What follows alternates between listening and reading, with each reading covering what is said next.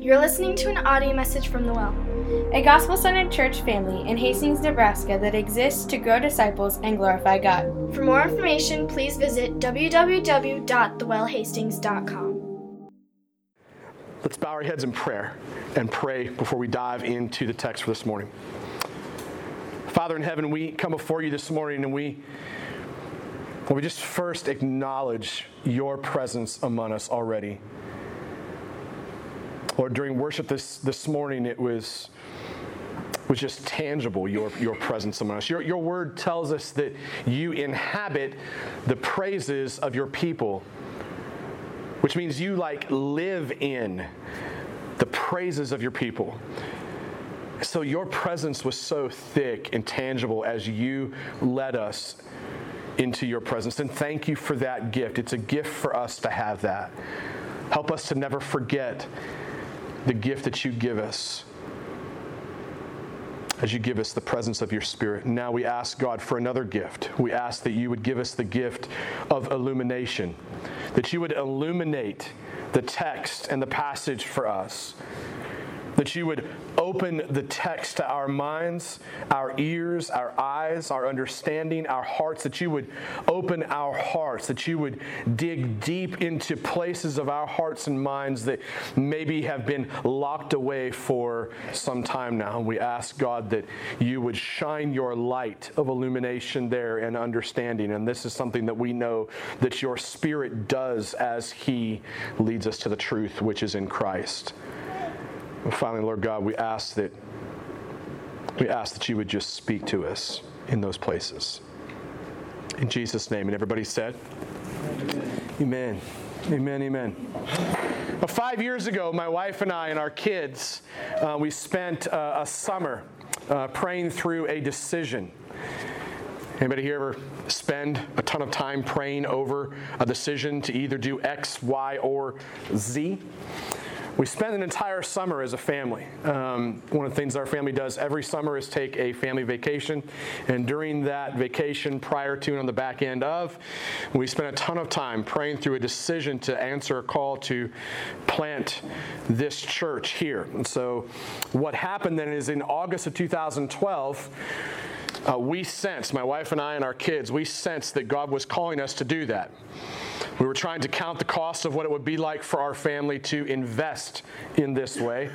And we just sensed the Lord's call very clearly that this is what He was calling us to do. And so then in August of 2012, what we began to do is we began to gather with 4 other adults and I think 3 other kids in our living room.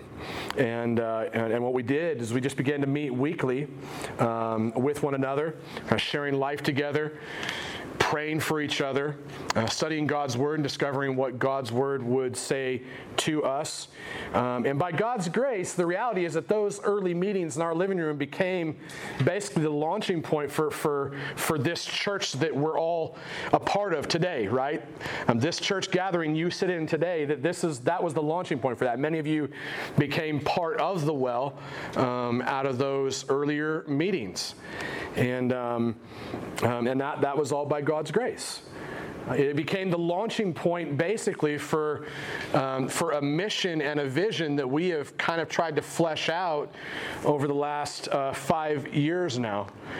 And today what we're doing is planting a church. And what do we say? We say that we're planting a church that seeks to be a gospel-centered church family, right? A gospel-centered church family of gospel communities that grow missionally engaged disciples who glorify God. What changed? Anybody catch it? Missionally, right? Let me say it again. What we're doing is planting a church that seeks to be a gospel-centered church family of gospel communities that grow missionally engaged disciples who glorify God. 3 words, right? Gospel, family, Mission. I gave it to you, so let's see if we can all do it together without me giving the answers away. What's the first one? Gospel. And the second one? Family. And the third one? Good job. Good job. You guys are awesome. Give each other a round of applause. Do that. Do that now. Like, look at somebody next to you and give them a pat on the back really fast. If you want to, you can give them a kiss, if that seems appropriate to you. 3 words, right? Gospel, family, mission. Those 3 words are basically the summary of our mission statement here as we plant the well. This is what you all are a part of. And if you just walked in this morning, you're just a visitor, and you're like, I'm not even a member of the well. I'm just here. Well, you by God's grace just walked into a church whose mission is this, and that therefore then makes you a part of that mission in some regard or another. And that mission and vision that we've just communicated is rooted and it's inspired by what we see God doing in and through the life, the death, the resurrection of Jesus, as well as throughout the early church in the book of Acts. And so our plan then over the summertime here is to devote 6 weeks. Everybody say 6 weeks. 6 weeks. I'll just keep you guys engaged this morning. 6 weeks. We're going to devote 6 weeks over the summer of preaching through our mission and our vision statement. And what we're going to do is we're going to anchor that mission and vision statement to 2 passages only. Not meaning that we're not still going to kind of reference others, but we really want to anchor to 2 passages and just drill deep into those, because these 2 passages are passages that we feel God has used significantly throughout the life of the family at the well. And so this week, and for the first 3 weeks, we're going to spend examining Acts 2:42 through 47. That'll be the first 3 weeks as we examine the work of God in and through the early church.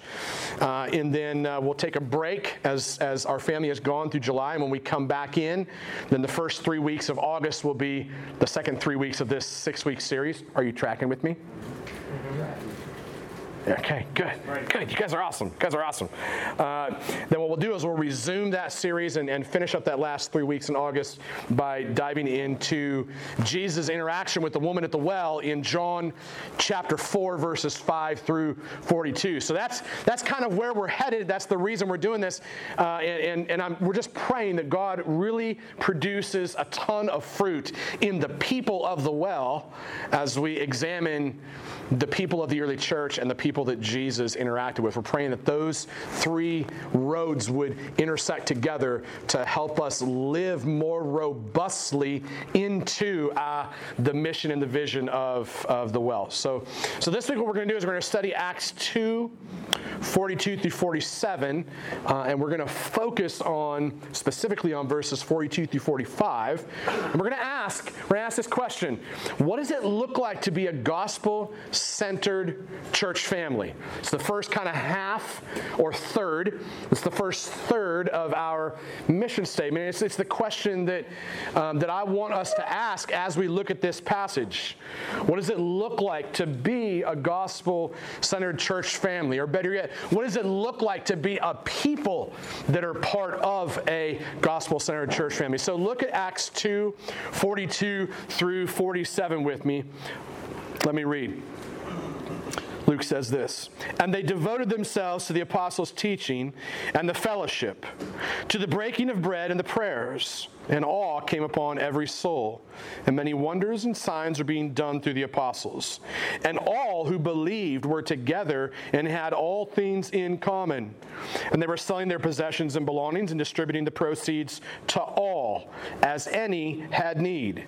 And day by day, attending the temple together and breaking bread in their homes, they received their food with glad and generous hearts, praising God and having favor with all the people. And the Lord added to their number day by day those who were being saved." The final words of this passage have haunted me for years. And the Lord added to their number day by day those who were being saved. Luke is the author of the book of Acts, which seems appropriate to me since we just ended our study in the Gospel of Luke. as he records this passage of Scripture, what he writes directly follows the day of Pentecost. So if you go back to the Gospel of Luke, and on the one hand and the book of Acts on the other, you basically have Luke's Gospel part 1 of what Jesus came and did and ministered while on earth, and then Jesus ascends, right?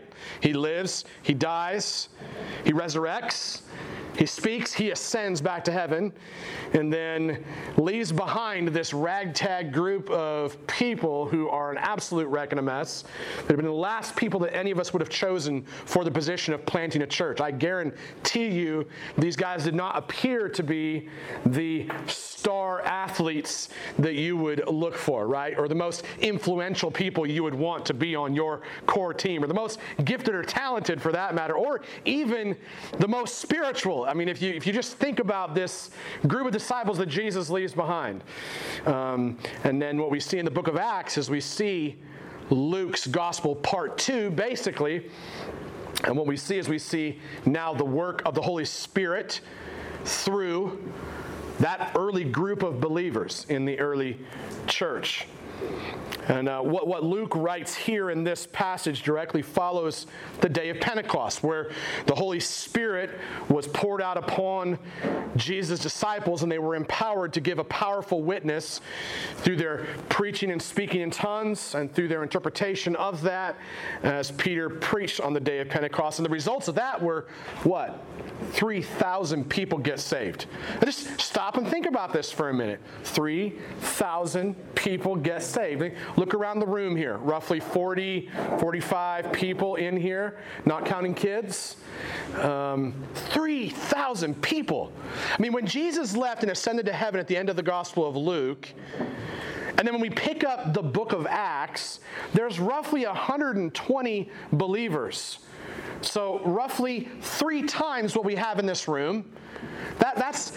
That's the people that are gathered in the upper room praying for the Holy Spirit, 120. And the church multiplies in one day from 120 people to 3,000. That's an administrative discipleship nightmare in my mind. But it's also a beautiful thing. It's a beautiful thing because this is the power of the Holy Spirit at work in saving people. And so it is this massive group of believers that Luke is writing about in our text.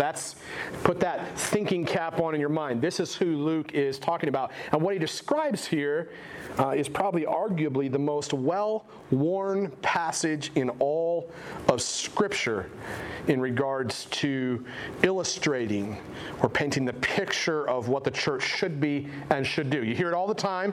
Christians will say things like, man, we just want to be an Acts 2 church. We want to get back to being like Acts 2. This is what they're referring to. This passage, as well as Acts chapter 4, I would argue, are probably the most largely used passages of Scripture for us. And what Luke describes in this passage of Scripture, if you want to make this note so you can track through the outline of what I'm about to preach among us, as he describes the people of the early church as being devoted, awestruck, unified, and generous. Devoted, awestruck, unified, and generous. Acts is largely a descriptive book. It is not a prescriptive book. So hear that. Hear that well. That Acts primarily is descriptive of what the early church looked like as the Holy Spirit did his work in and through this body of believers. It is not primarily a prescriptive book where we must say, oh, well, because they did it that way, we must do it the exact same way. And yet, as God describes the early church, we can look at that and we can say, hey, wouldn't it be great if we were described the same way? Devoted, awestruck, unified, generous. Do those 4 words describe us as a church family? Ask that personally for a second. Do these 4 words describe you as a believer? Are you devoted, committed, wholeheartedly engaged? Are you struck with awe? Are you unified? generous. Those 4 words describe you and your life. And then coming out of that, those words describe us as a church family. Number 1, the people of the well, we want the people of the well to be devoted. And the people of the early church were highly devoted. Verse 42, man, these early believers, man, they weren't nominal Christians. They weren't nominal Christians who showed up in church gatherings every other couple weeks. They weren't spectators in an audience. And though they had been victimized and abused and marginalized in many different ways, man, I think these guys refused to become passive victims. Instead, these early believers in the early church, man, they were devoted. They were committed. They were engaged participants in the work of the gospel. They were devoted to the apostles' teaching. They were devoted to fellowship. They were devoted to breaking bread. They were devoted to prayer. Think about what it means to be devoted to something. Think about what it means for you to be 100% all in committed to something or somebody or a cause. And the people of the early church were devoted to the apostles' teaching, right?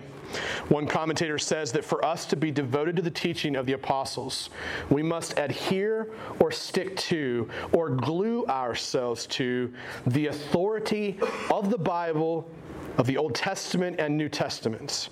The church, he says, is a fellowship where the Bible is loved, read, studied, and obeyed. It's kind of funny. That last one, obeyed, is usually the one that gets kind of cut off, right? We love to talk about, I love God's word. I can chapter and verse that. Bingo, bango, done, right? Sucks to be you. You can't chapter and verse as good as I do. We love that. We love to talk about reading the scriptures.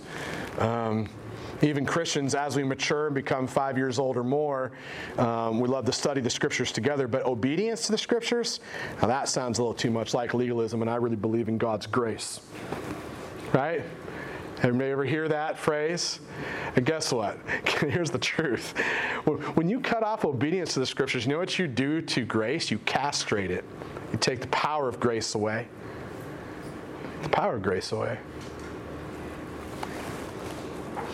This commentator says the church is to be a fellowship where the Bible is loved, read, studied, and obeyed, like the Bereans in Acts 17:11. We are to search the scriptures daily. This is why the church should emphasize Bible study and biblical preaching. And so for us to be a gospel-centered church family, then for us as the people of the well, we need to be a people who are devoted to the preaching of the Word of God. See, this 45 to 55 to an hour and 5 minutes that we spend together on Sunday mornings, and the time that we spend together in gospel community, it's not just a time where we just go, man, can the guy get this thing over with? This is a time when we devote ourselves to the hearing of the preaching of the Word of God, because let's face it, we get preached at all day long, all week long, by 1,000 other messages. So what do you think Satan would want to attack first? The opportunity for you to hear the Word of God preached to you. So for us, it's important that we are devoted to the preaching of the Word of God. B, and the people of the early church, they were devoted to fellowship. Another commentator says this about fellowship. He says, few Bible words have suffered more distortion than the word fellowship. Wrestle with that for a second in your own mind. I'll read it again. I want you to wrestle with this. Few Bible words have suffered more distortion than the word fellowship. Think about the ways that you distort the word fellowship, and maybe the ways that you don't know yet that you distort the word fellowship, and maybe God's about ready to confront you in these moments for the ways that you have distorted the word fellowship. Listen to what this commentator says. We commonly reduce fellowship to chatter and cookies in the church hall. Ouch. Anybody feel like you just got stuck with a knife? Thinking that this is what the New Testament had in mind. And then again, Usually these same folks, this is probably every one of us in this room at times, okay? People who are detractors from doctrine will oftentimes chime in unison. It's not doctrine that we need, but we need fellowship. As though being a Christian were about holding hands and humming in the key of B flat. He also says that he doesn't believe that the New Testament author had in mind campfires, s'mores, and a rendition or 2 or 10, for that matter, of the latest equivalent of Kumbaya. So I felt like it was just important to use this commentator's own words because I felt like he just said it better than I did. He continues this way.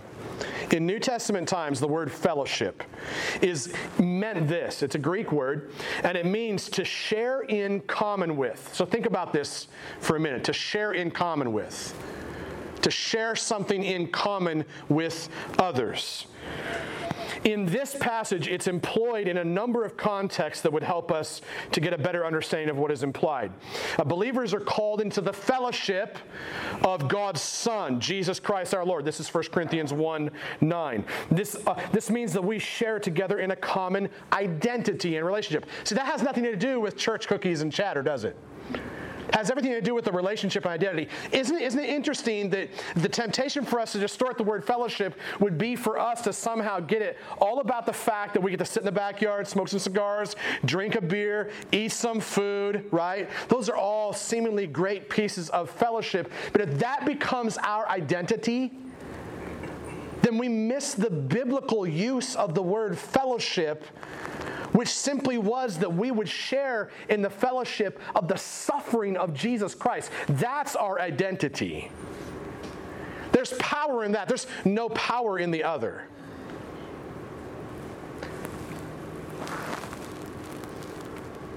We share together in a common identity and relationship with Jesus Christ. Similarly, another place that we could look to unpack this word fellowship is the apostolic benediction, which highlights the fellowship of the Holy Spirit. So we have the fellowship of our identity in Christ, as well as the fellowship of the Holy Spirit. You look at 2 Corinthians 13:14, you'll see it there. Again, we begin to find our fulfillment of the word fellowship anywhere other than the biblical definition of the word fellowship, and we begin to castrate the word and take away the power. We begin to rely on false power. If we discontinue relying on fellowship with the Holy Spirit, who are we fellowshipping with at that point? Begin to rely on man's power to hold things together or to make things happen. Also, the Apostle Paul speaks of a fellowship between himself and the Philippians. You read the book of Philippians, you see the Apostle Paul speaking of fellowship between himself and them in the work of the gospel. So here's another place that we have fellowship, okay, is in the work of the gospel. The message of the gospel being that God created you and I in His image, that sin came and broke that because of the temptation of Satan. So you have Satan and you have the flesh and you have sin, right? This triune war against us, right? God comes, sends His Son because He loves us so much to make war against that triune enemy of ours, and then gives us faith, awakens our hearts to hear from Him. We believe, and now we're set free from our bondage to follow God wholeheartedly, completely, obediently. This is the gospel. We have fellowship in that. Why would we want to trade the fellowship in these things? In Christ, in the Holy Spirit, in the gospel? Why would we want to trade fellowship in those three things for any false substitute? Why? Smoke, lights, mirrors, falseness, fakeness. Why would we want to trade the real thing for something fake that has no power? So the Apostle Paul uses that word fellowship that way. The word fellowship for us should really be a signal to our common participation in Christ and the sense of unity that it entails. See, the glue that holds the brick and the mortar of the building together, which is the church. The church is like a building, but it's not the building. I don't give a rip what building or room you meet in, right? The glue that holds the bricks together is Jesus. That's the fellowship we have. And you and I are the bricks in that building. Though cracked as we are and imperfect as we are and misshapen and missized as we are and different colored as we are and coming from all different parts of the world as we are, Christ is the one that glues us as bricks together into that beautiful building that many in the community around us would see. So for us to be a gospel-centered church family, the people of the well have got to be a people who are devoted to gospel-centered fellowship, not a fake or false representation of it. And then C, the people of the early church, as we look at this text, they were devoted to breaking bread. Many scholars take the phrases, the breaking of bread in verse 22 and breaking bread in verse 46 to mean that the early believers were devoted to practicing both the Lord's Supper on the one hand, as well as community meals together on the other. And it's just simply because of the article the. It's the only thing that really changes it. So the argument is either or both and. And I'm going to land on both and just simply because all throughout the scriptures you see both and.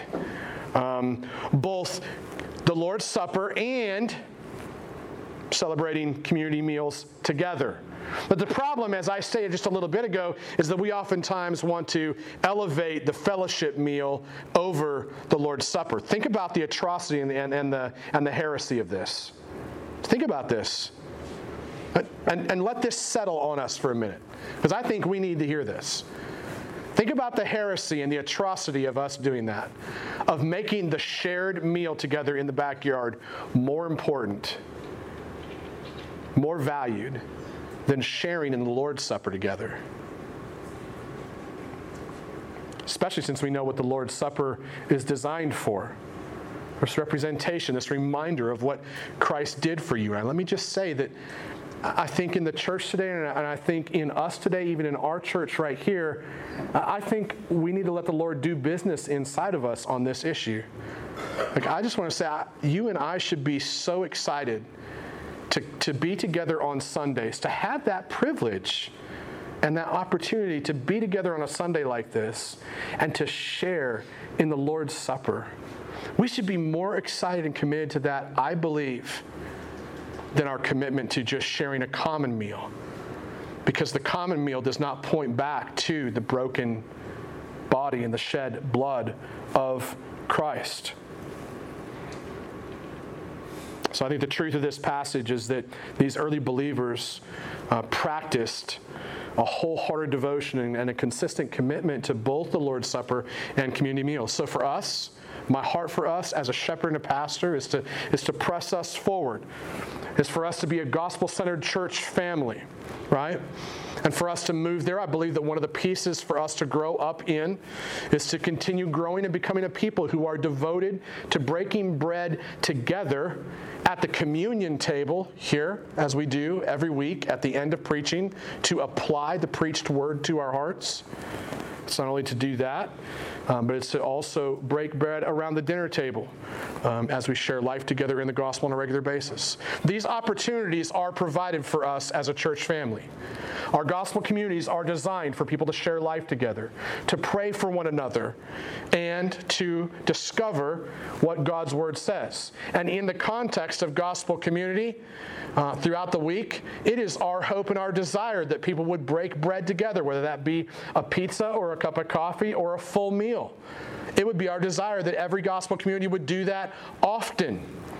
And that on Sundays every week you would have the opportunity to come and to break bread together as we celebrate the Lord's Supper, and that we would also provide that opportunity on a Sunday morning once a quarter. This is why we have those family feasts.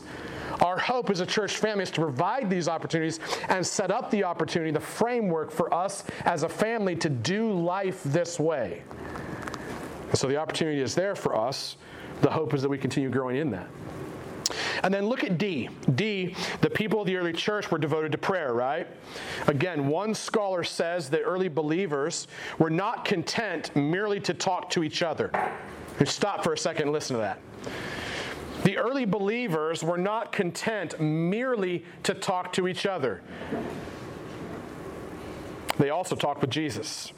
What can account for the remarkable success of the early church other than prayer?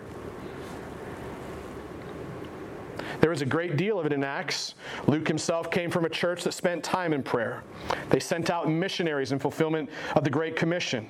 No doubt he learned from them the priorities that he should assign to the story of the church as he wrote this. When Luke records the story of Jesus in his gospel, it is Jesus' prayers that he draws attention to at the start of Jesus' ministry in chapter 3, before his healings in chapter 5, before choosing the 12 in chapter 6, before the transfiguration in chapter 9. And according to Luke, Jesus even dies with a prayer on his lips in chapter 23. For Luke, prayer becomes the mark of a true disciple. Hardly anything is more important as a sign of the church's vitality than its commitment to prayer. So for us to be a gospel-centered church family, man, and my hope, my prayer, my call to us today is that we must continue to grow and mature and become a people who are devoted to the regular practice of praying together. So summarizing point 1 regarding devotion, the early believers weren't nominal Christians. They weren't halfway in. They were all in. The early believers weren't people who were just kind of sitting on a fence, like, I think I'm there, but I don't know.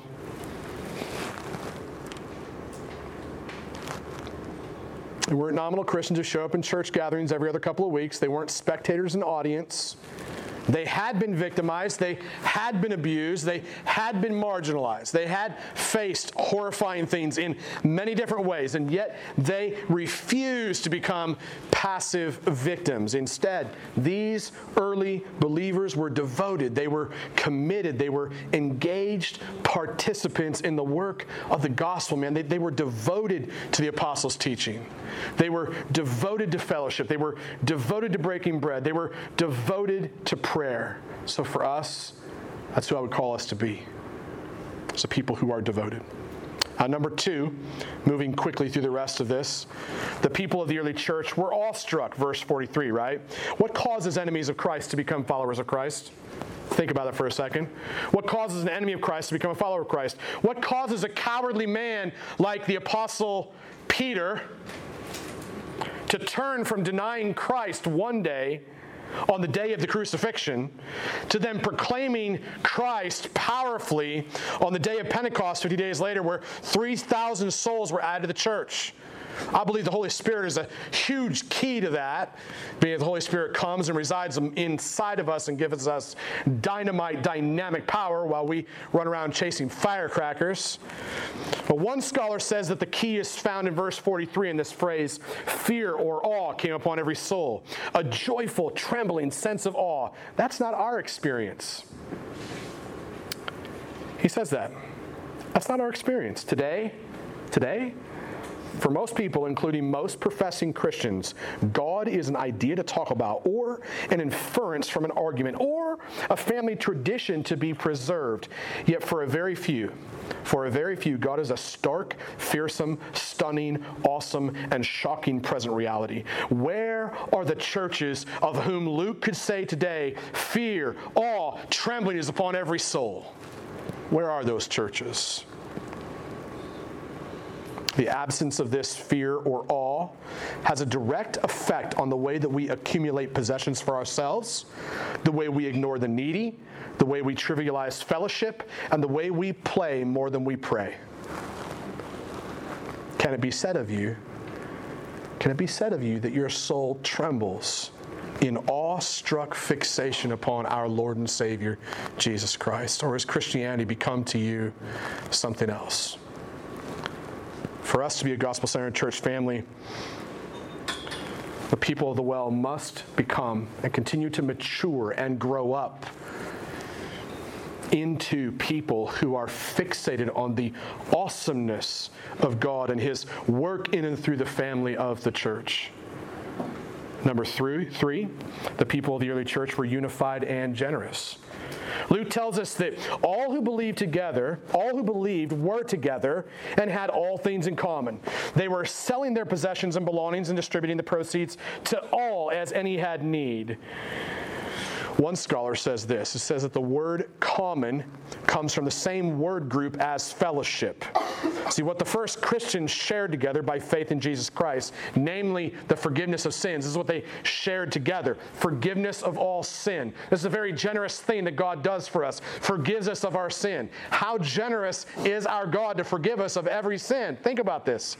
What the early church shared together in terms of God's generosity being poured out upon them, then led them to live out a life that was generous to share with others. There was no expectation in their sharing that when I share, somebody else will share as much as I do. I'm preaching this to myself. There was no expectation in that. There was no, I want to out-trump and out-give someone else.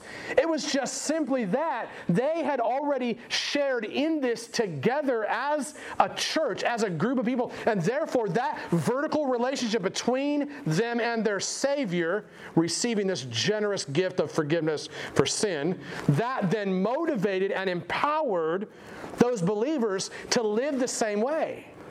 There wasn't anybody that was showing up to the potluck in this passage that was like, I'm afraid there's not going to be enough food. Nobody was even worried about that. Why? Because they were trusting that God, who was so generous to pour out forgiveness upon them, would also be generous enough to help them to give enough. This is the identity that these early believers lived out.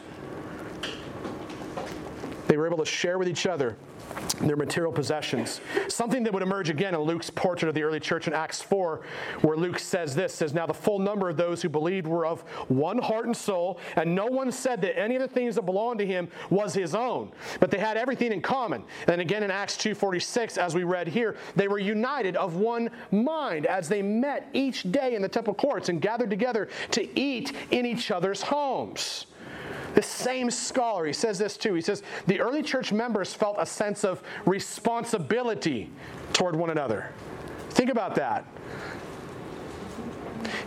Here's what these early church members didn't do. They didn't take the summers off. I say that in some regard for myself, as I get to take off July. This is a crazy privilege for me to be able to do that. Not a lot of pastors get to take their families and bail for the summer. Do you know how many church members do that, though? Every summer? Like, sorry, I'm out. Ain't serving this summer. Ain't giving anymore because I'm too busy paying for my trips and whatever else I'm doing, right? Like we have turned the church into a spectatorship. So I feel totally blessed, totally humbled. But I think this also has to be a word for us that these guys weren't taking breaks, man. They were resting in Christ, and they felt a sense of responsibility towards one another because they were part of the same family. That's a sense of responsibility that needs to be shared across the board. There are things that all of you do that will not happen if you don't do it. Simple things, right? iPod getting plugged in. If you don't plug that iPod in on Sunday morning, who do you think is going to do it, right? Sending out monthly letters. Who's going to do that if you don't do that, right? Setting up the tables here on Sunday. Who's going to do that if you don't do it? Nursery, babies back. Who's going to do that if you don't do it? If you don't feel a sense of responsibility to your brothers and sisters who have been bought by the blood of Christ, who do you feel a sense of responsibility to? If you don't make coffee, who's going to do that? If you don't set up a sound system, who's going to do it? If you don't MC and share passage of Scripture, who's going to do that? If you don't lead us in worship, who's going to do that? This is a family responsibility for brothers and sisters of Christ. If you don't stand back there by that door and greet new people when they come, do you think they're going to feel welcome? And if you don't do it, who's going to do it? That's the kind of responsibility that I want us to grow up into, to mature into. I think it's what we see in this passage, man. They were members of the same family. They shared a common sense of identity. There was a powerful witness to the people of Jerusalem all about them. Everyone all about them. They were living in broken families. The society and community was just as broken there as it is today. And Jerusalem, the community around them, saw their sense of family. And they were like, holy crap, I want some of that. Why do you think people were coming to Jesus every single day?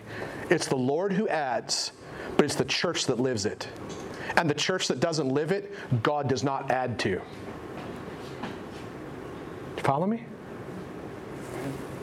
For us to be a gospel-centered church family, the people of the well have got to become people who are unified and generous. How does this help us? I want to wrap this up in just a couple of minutes and get us out of here. As we look at this passage, we see these people that are devoted, awestruck, unified, generous. They're a gospel-centered church family, agreed? A gospel-centered church family. It's what we see here. It's great to know. It's even greater to do.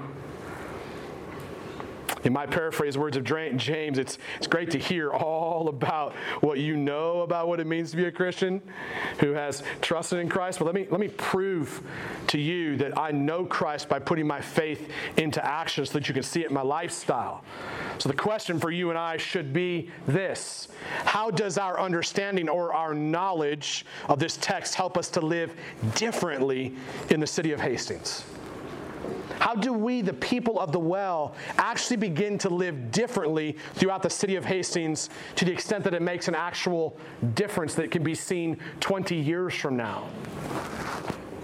How can we practice being a gospel-centered church family?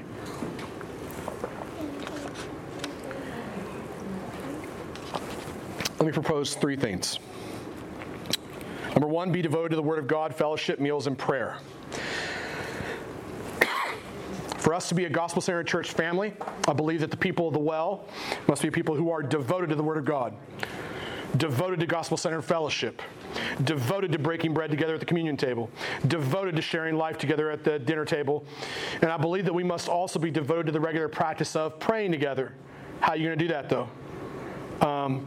My encouragement for us would be to consistently commit yourself, devote yourself to God's Word, to fellowship, to meals, to prayer. Just simply do it, right? We have tried to make this easy for us in our church family. The best pathways that we can lay out for you to walk down, the best doors we can open and say, walk down that hallway and you will get to that room where you are devoted to these things, are really twofold. Sunday gatherings, gospel communities. Do those. Because in those gatherings as a community of people, that's where we practice these things. So those are some pathways we would encourage you down. Church membership courses. I know there's some of you that are getting ready to do that. Porterbrook. We do Porterbrook. Porterbrook, we do the same thing there. We always share stuff together out of the Scriptures. We always challenge one another out of the Scriptures. We do lots of in-depth study. We always eat food, and we always pray for each other. Share, pray, discover together, right? So this is a place where you could do that as well. Get into Porterbrook and stick with it. Find a place of ministry to serve in. Like, don't sit on your thumbs anymore. Be one of those people who's participating and investing rather than taking and consuming. Move from consumer to contributor. Make a contribution with yourself. Begin to see yourself as a gift to give away. It's not just your money. It's also your time. And it's also your talent that we want to see people giving away. So do that. Consistent commitment to those things, I think, will help us become devoted to the Word of God, fellowship, meals, and prayer. Number 2, fixate your heart and your mind on the awesomeness of God. For us to be a gospel-centered church family, the people of the well, I believe, must be a people who are fixated on the awesomeness of God. Fixate on the awesomeness of God and His work in and through the family of the church. How do you put that into action? To be fixated is to be glued or to be stuck to something. Think about that analogy. Be glued to or stuck to something. You know what I know that a lot of people are glued to or stuck to? What do you think my answer is going to be? Cell phone. Cell phone.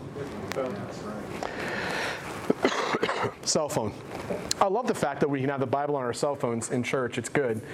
The problem is a lot of times I can tell by the look on people's faces that they're not even looking at their Bible. They're playing on Facebook. And then I see the posts in my Facebook feed when I get home. It's like, oh, I'm going to share this stupid thing, and I could be hearing the preached word of God, but I'm busy doing this, and it's got nothing to do with it. It's like, oh, hello. I know what you were doing because I was standing in front of everybody, and I see everybody's faces, so I know who is here. And then I see Facebook later, I'm like, crap, man. So now you compete with Facebook, right? So at any rate, bunny trail going. Glued to our cell phones, right? Glued to our TVs. There are lots of things we get glued to. Lots of things. The encouragement of this text is to be glued to or fixated upon the awesomeness of God. There are barriers, right? Facebook, cell phones, TVs. But think about the other barriers that you glue yourself to. You attach yourself to seeking life from them, right? This is the good life place. It's Nebraska. We want the good life. According to some heretics, we want it now and should have it now. Possessions, careers, relationships, social status, sex, pleasure, hobbies, comfort.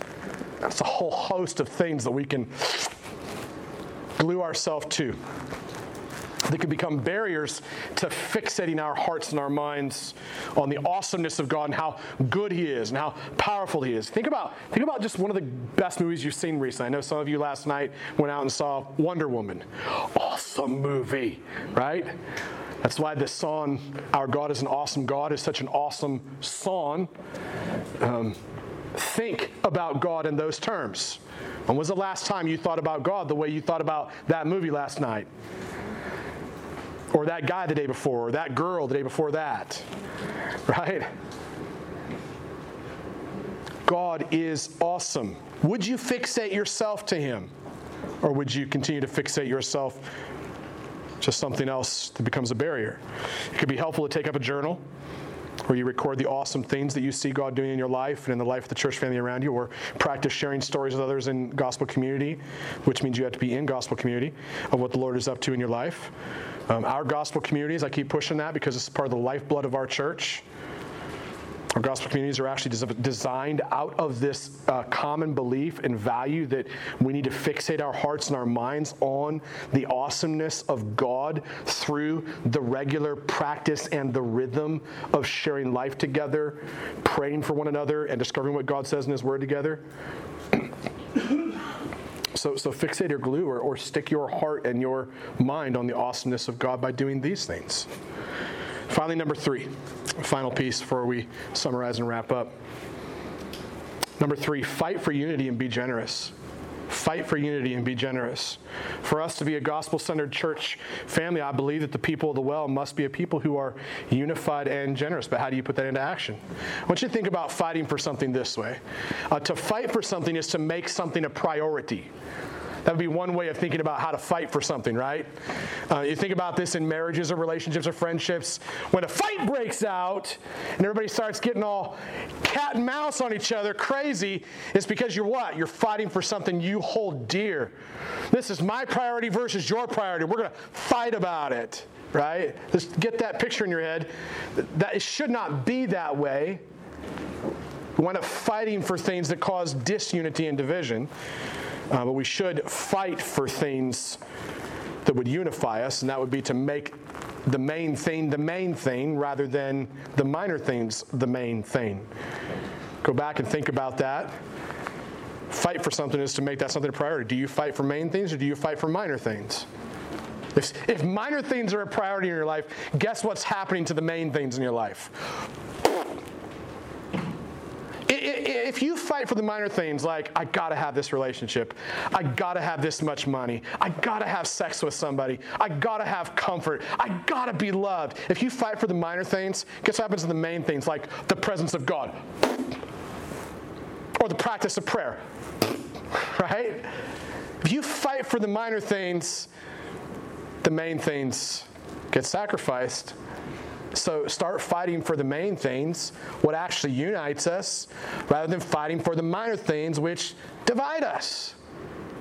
The whole world around us does really good at fighting for minor things and causing division. We are to be a picture of unity. So fight for it. Fight for what you prioritize. Actually, here's the deal. You will already fight for what you prioritize. So underneath the thing, beneath the thing, beneath the thing, start asking God to help you prioritize what God prioritizes. Make God-honoring relationships a priority. Make it a priority. And guess what? In your life, God-honoring relationships will start to be produced as fruit of the fact and the truth that God-honoring relationships are the priority for you. Make it a priority to let the small things slide. Make it a priority to live together in humility. Make it a priority to serve others before serving yourself. Make it a priority to contribute rather than to consume. Make it a priority to increase your financial giving this year. Make it a priority to give this year, period. That would be increasing your financial giving for some of you. Make it a priority to serve in an area of ministry consistently rather than just showing up whenever you want to. Showing up on time. Prepping before you show up to minister. Can you guys imagine if I showed up one week and didn't have any sermon prepared?